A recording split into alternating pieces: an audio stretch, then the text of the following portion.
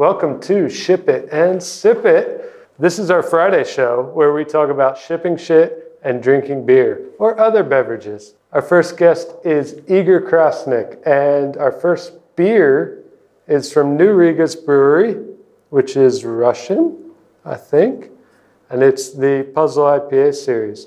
Tell me about your relationship with craft beer. Do you like it? Okay, so I used to like it when it just appeared. Now, when first bars opened that offered this craft beer thing. The thing I really like about these is they're just simple, you know? So it's not about weird taste or yeah, experimental. You know, it's just that's great. That's great. One hop, a lot of malts, and the flavor is intense, but not like over the top. That's how you drink craft beers? Yeah, you gotta smell. You gotta smell it. Cheers. Cheers. All right, what do you think about this one? It's actually a pretty good one. So that's the beer I like. So it's not the weird, too sour or too aggressive. So it's a good one. I like it. Yeah, me too. So what's the news from Paralect this week? We have shipped a new website for one of our partners called I Mitigate Risk. And tell us a little bit about I Mitigate Risk and what their new site's all about. So it's a marketing website for the products that we're currently building. It's not yet launched, but it's about basically mitigating the risk. So it's InsurTech focused on their engineering and buildings. There's a lot of players in this process of auditing a construction site, insuring a construction site, building, architecting. All these people are sending each other spreadsheets, probably PDF files, probably paper invoices, and this is a massive headache just in my imagination. Exactly. One of the challenges with the products is that there is so many roles involved. So there are a company, there are brokers, there are people who go to the construction and analyze the risk. So that's why it contains the web application. It includes a mobile application. We also built a separate tablet application. So it's really like a huge application. And it's a bit different for us because in Paralect we ship like MVPs in 3 or 4 months normally. And in this case, we spent, I think, like around 6 or 7 months just to go with this MVP because the process is so complicated and you can just remove like extra steps. What's live right now already is the website, which I want to talk about today. Let's talk about the website for I Mitigate Risk, and we built it in Webflow, right? Yeah, that's right. All right. Webflow, for those of you that don't know, it's a no-code or low-code website builder that people can use to build landing pages, build marketing pages for their products. You can build a blog with it. You can build e-commerce pages with it, right? You can do a lot of things. Why did we go with Webflow versus, Bubble or Card or Wix? There are a lot of low-code, no-code builders. Tilda is also one of them. Why do we use Webflow, and what do you particularly like about it? First of all, it's probably the question why we're started to use the website builders at all. And there was some point when we worked for some client to build the marketing website, and it's moved so slowly. We weren't satisfied with the results. We even didn't build a client because of that. And it was clear that it's time to change. So we don't need developers to do these basics stuff. So, and marketing website is it's basic stuff for the developers. So they better utilize their power into working with the data, scaling the system, and so on, instead of working on these like static pages. So Webflow was the tool that most of startups started to apply during that time. And from the very beginning, it's built to integrate with other tools. So it's not only about building like static page, it's about integrating the data that is collected with Zapier, and with Zapier you can automate it further. But in our case, I like that Webflow, it's not just a visual builder. Like you said, the learning curve is rather big one. So I would say it was a great move. Now all the websites are built by our designers. Yeah, okay, let's pause there. Yeah, okay. Because I have a question from the outside. It just sounds like you've put a huge task onto the designers. How do they feel about that? What was like the reaction from the design team? Maybe I'll ask the designers next time in the interview. How do they feel about building in Webflow and having this extra requirement? And also, does that take any time away from more traditional design tasks like user research, usability testing, any of those other things that the designers might be more used to doing? I believe designers like it because they are used to produce designs that was then implemented by developers, and developers used to implement them badly. So you need to go back and forth, like, hey, fix like this margin, this padding. It should look like differently on the mobile. And this process of communication back and forth between designers, developers, and then you include managers, in cumbersome, and you come up with something that is not ideal in terms of designs. You can definitely do something to prove your idea, and it's possible.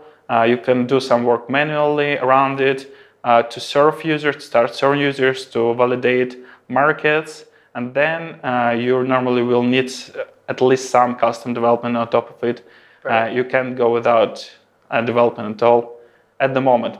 Coming back specifically to Webflow, what is like the last 10% work that people don't talk about very often that really takes a while to get the site live? From the management perspective, I don't think that we face these issues. And the reason probably why we don't face these issues is that we use it for the basic stuff. Like we are not building like e-commerce on top of Webflow. Probably you will see a lot of issues with that. We build regular like web pages, marketing websites.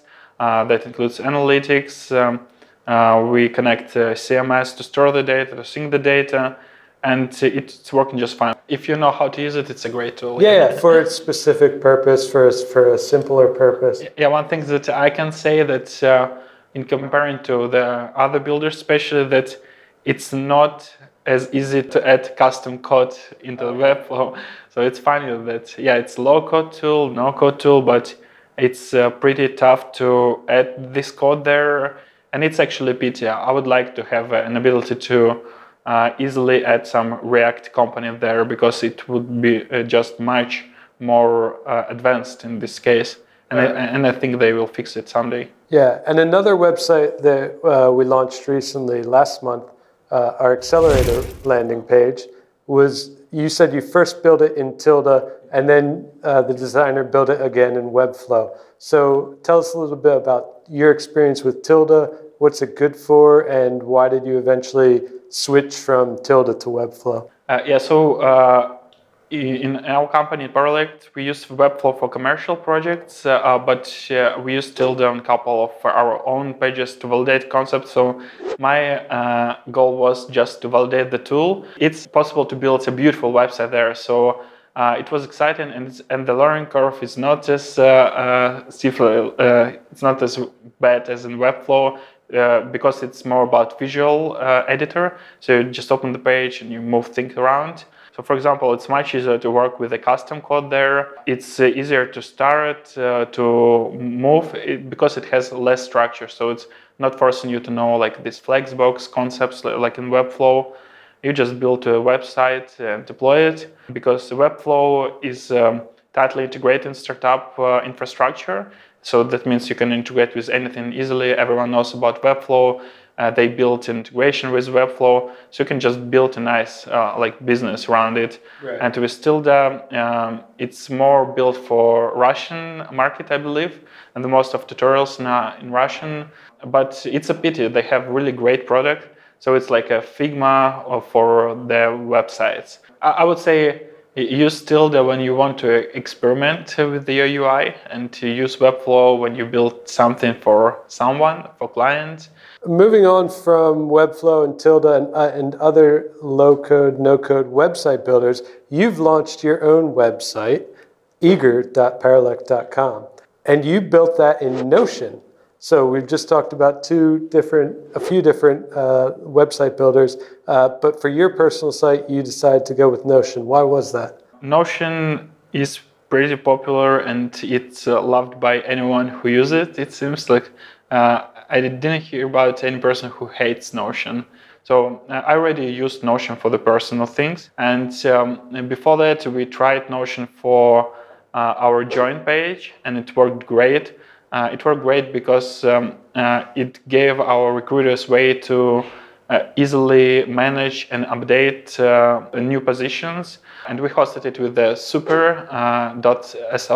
so it's the hosting solution for the Notion. And when you host it with them, it works even faster. So basically, it turns your Notion pages into real landing pages. Do you ever miss the Web 1.0 where people had just the weirdest shit on their landing pages and autoplay music when you opened a website and some cool 3D pictures, streaming 3D weird animations? Yeah, of course I made that time. What do you talk about on your site, and who's it for? Who do you want to read what you have there? So basically, I'm sharing the tools that we prefer to use in the products because we think that it allows you to manage it easily and to iterate faster. So I just want to be transparent, just to promote myself and promote our company, Paralect. You've been doing this for years with clients, building their products together. What took you so long to get to the point where you said, okay, I want to open this up to the world and share it with more people? It's hard to say something out loud because you expect someone who will say, everyone knows that it's boring stuff. Yeah. Okay, so what? When I observe teams here, when I work with teams here and anywhere, people are very quick to offer each other advice within the team, help each other solve problems very quickly, and share what they've learned. But to get that outside of that team, that company, that small group of friends, even with friends or people you share a hobby with, it's very easy to share those lessons. And the technology gives us a way to share those lessons further, but it takes a certain mindset to say, okay, I learned this together with Igor on this project, and now I'm going to go tweet about it. And I'm not that guy really at all either. So what do you think? Is that okay? Does everybody have to build in public, or is this just something that will be a niche among certain personality types? It's definitely a niche, but I would say that it would make our world much more better if everyone tried to do that. I mean, to share in public and not scared to be shared in public, because once again, you never know how valuable your thoughts are. Social media, it's a great way to basically start to increase your price in the market. So think that way. So if you want to increase your price, your salary, just start to build in public. So now there's a startup where people are putting a monetary value on that called BitClout. It's the big news the last couple weeks. And basically they scraped a ton of Twitter data, populated a new landing page with a lookalike Twitter clone that looks okay, gave all of these accounts there a certain amount of cryptocurrency, clout coins, what do they call it? I don't know. Okay. BitClout coins. Yeah. So they gave all these accounts BitClout coins, and there's also a creator coin that is specific to each account. So basically, each person has a currency. So if Igor is there, I can go on there and I can buy some of Igor coins. What do you think about this idea? Do you like it? How will it impact this creator economy? So they are provocative, so that's what makes them different and interesting to investigate. Probably it's a short-term project, but probably it will become more and more bigger, and chances are it can replace Twitter eventually. The governing bodies have deemed a lot of these platforms' attempts at cryptocurrencies illegal, which makes me kind of wonder, what's the chances of BitClout actually succeeding? But they've already gotten a lot of people interested in it. They've got a huge hype cycle. and they've gotten a lot of people to send money to their Bitcoin address. Essentially, they've got one address where I send my Bitcoin to buy Igor coins, but I can't do anything with the Igor coins. I can't take them out. So I'm trusting them that this money will have value at some day that I will be able to exchange. Yeah, once again, it's pretty interesting strategy. The bigger your account is, the more expensive wealth you have in the BitCloud, the more chances are you want to claim this money. And if you post it in your Twitter account, the more people will engage with this content and want to register on the BitCloud. So it's a really natural way to get all the Twitter users eventually to BitCloud. But the tricky part that, okay, so you have this fortune there, like you have few millions if you're a big influencer, but you can't withdraw this money. And the question is why people believe this platform, because it looks like a scam. And the thing is that like huge investment funds has invested into the platform. It's public, like Sequoia Capital, it's one of the biggest ones, invest in them. So that's why people believe that this platform is not a scam, and it's probably not a scam. You're betting on the platform when you post on this BitCloud thing in your Twitter. Not only are you betting on the platform, from my perspective, all of the risk is on the followers. There's no risk for the influential person that they already have an account there, that they pre-populated that wallet with a bunch of BitClout. So for Elon Musk to go and tweet about BitClout, that's zero risk for him. I wouldn't say that it's zero. Well, it's very low. It's actual reputation risk, so it's yeah, but he's already like smoked weed on the Joe Rogan show. He doesn't care about his reputation is perfect for something like this. Yeah. But for all of his followers that go and say, "I want a piece of this Elon Musk pie," they have to send in money, and they will. You know. Followers of him and all these other influential people on Twitter, they will go and send money there. So that monetary risk is on the followers. And that's where I kind of pause and say, okay, if the platform dies in 3 months, Elon doesn't lose anything. The guys that created the platform have a bunch of Bitcoin on their wallet that they can't send back, or they won't, or they don't have any reason to, and the followers are just out a couple Bitcoins. So yeah, it's interesting. So probably it's about the betting on platform, but true bettors are the followers. But imagine the different scenario. So one day, like in 3 months, they would actually allow to withdraw money, and everyone just got a really great investments out there. So imagine how tight the community will be, how they will love the BitCloud thing. So it's a risk, it's betting, but it's always, when you're talking about investment, it's always about betting, right?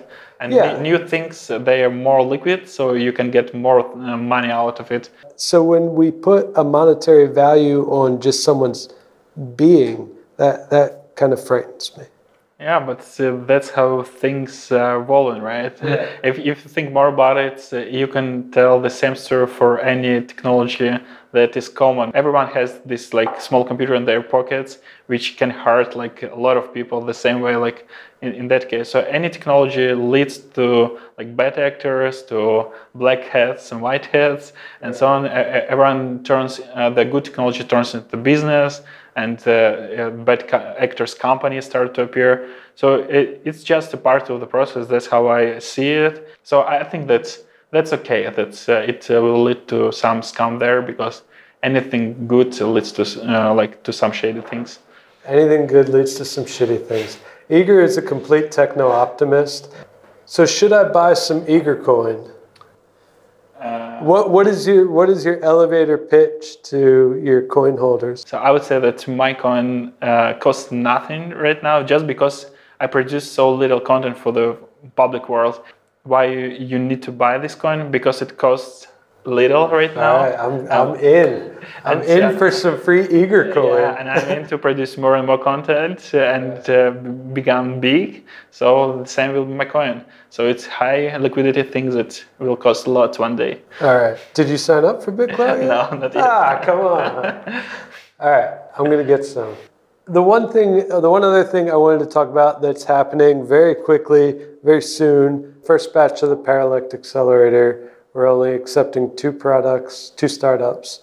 What are you most excited about to work with in the first round? I'm excited because it's a new thing, how we're evolve our company. So it's, we're not only about like developing products for our clients, develop products for ourselves. We're about like helping entrepreneurs. We're about building like networks and helping founders to run their business. So we're trying to find the person behind the idea. All right, Igor, that was the first episode of Ship It and Sip It. Thank you for coming on the show. Did you enjoy your beer? Yes, it is still good. And it's a good sign when you already did some sips and still good. These are great. I hope you have a great Friday. Yeah, thank you for inviting me here. I wish you good luck with this project. Yeah, it was good to talk with you about all things community, no code, Webflow. We covered a lot. So just remember, everybody, don't deploy on Friday, and ship it and sip it. Have a good night. Bye-bye.